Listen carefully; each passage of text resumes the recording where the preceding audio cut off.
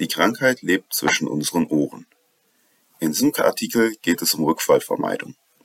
Trotzdem, tief in meinem Inneren, fühle ich mich unwohl dabei, dies zu schreiben.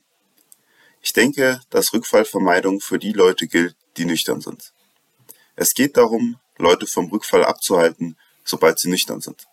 Ich glaube, dass viele Leute nicht nüchtern werden, obwohl sie denken, dass sie nüchtern sind. Wie kann ich so eine Aussage machen?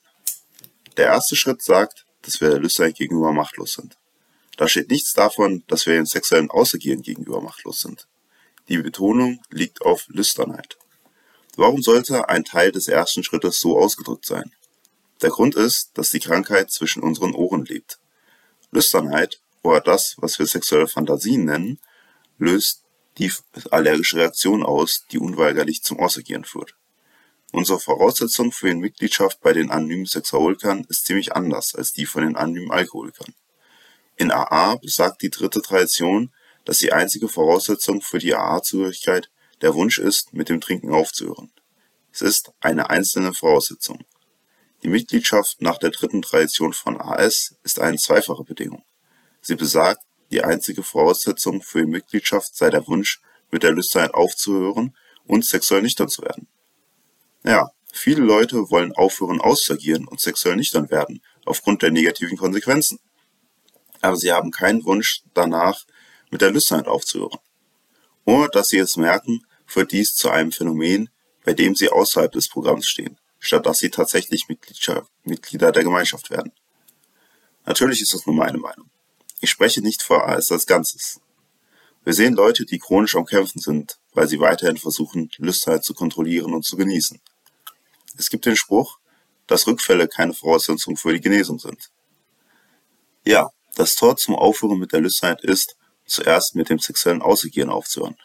Das erreicht man, indem man die vielen Werkzeuge im Kapitel Überwindung von Lüsternheit und Versuchung anwendet und in den Schritten arbeitet und durch Gemeinschaft und Sponsorschaft und auf Gott, wie wir Gott verstehen, zu vertrauen. Sobald du durch das Tor gegangen und mit dem Ausagieren aufgehört hast, einen Tag nach dem anderen, beginnt der Kern des Programms. Das nennt sich fortschreitender Sieg über Lüsternheit. Wie unser AS-Buch besagt, und dass die wirkliche Nüchternheit den fortschreitenden Sieg über diese Begierde mit einschließt.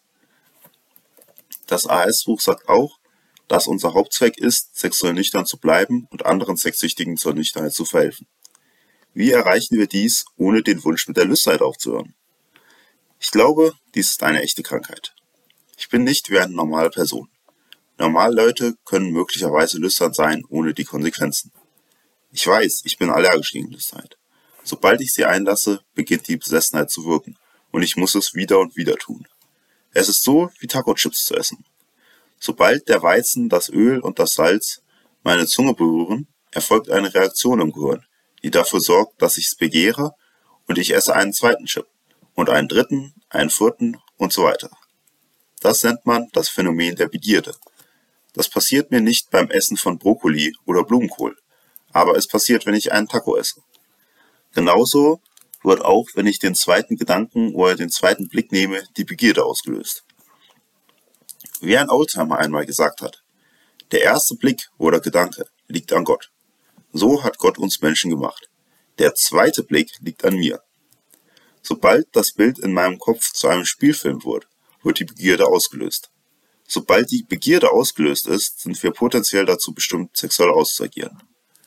Um zusammenzufassen, wie man einen Rückfall verhindert. Als erstes müssen wir nüchtern werden. Wir müssen nicht nur körperlich, sondern auch im Kopf nüchtern sein. Wir haben viele Werkzeuge, um zu verhindern, dass der erste Gedanke zu einem Film wird.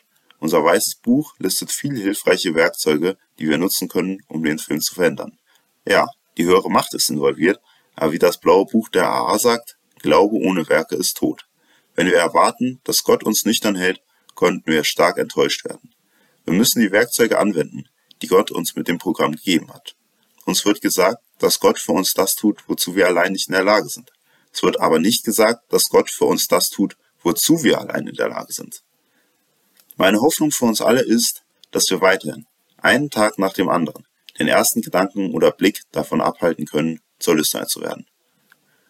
Ich weiß, dieses Programm funktioniert. Wenn es für einen niederen Sexaholiker wie mich für die letzten 39 Jahre funktioniert hat, weiß ich, dass es auch für dich funktionieren kann. Gott hat jede niederträchtige Sache mit angesehen, die ich getan habe, als ich meine Sucht aktiv ausgelebt habe, und er hat mich so sehr geliebt, dass er mich zur AS geführt hat.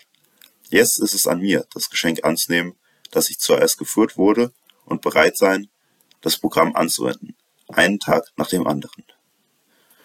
Geschrieben von Harvey A., Florida in den USA.